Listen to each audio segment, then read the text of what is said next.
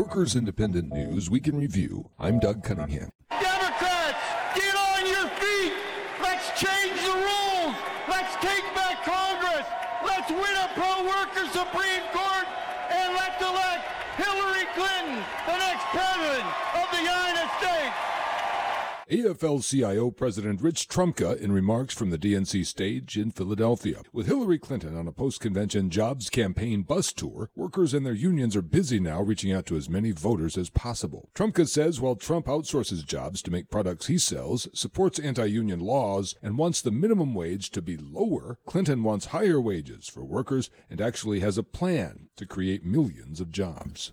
1,400 carrier workers represented by the United Steelworkers made high-quality home furnaces for years, making record profits in Indianapolis. So they were shocked in February when they were told their jobs are going to Mexico. It's the poster child of what's wrong with U.S. trade policies. United Steelworkers President Leo Gerard says these workers should have been rewarded, but instead their families and their communities are being devastated by the job losses. We need to do everything we can in the upcoming new administration to put an end to this kind of rotten stuff, rotten trade deals. You get to cut people's wages from roughly $20 to $3, and then you end up getting tax breaks for moving the equipment there, and you leave the community holding the bag. And that should be not only a moral violation, but a violation of law. New Jersey Education Association President Wendell Steinhauer is strongly rejecting allegations from New Jersey Senate President Steve Sweeney that the teachers union is using extortion to try to pressure Sweeney to allow a vote on a pension bill. NJEA vehemently rejects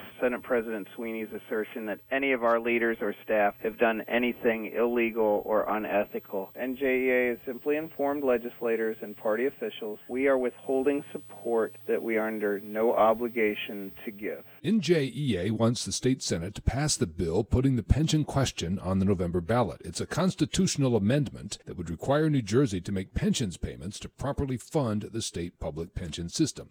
We need to embrace our deepest moral values and push for a revival of the heart of our democracy.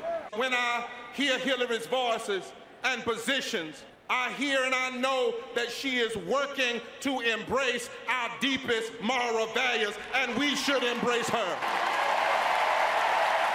The Reverend William Barber. Pro-worker clergy are uniting with workers in social justice struggles. Workers Independent News puts workers and their unions on the national radio news airwaves every day. To help keep labor's voice on the air, go to laborradio.org. Workers Independent News provided by Diversified Media Enterprises. I'm Doug Cunningham.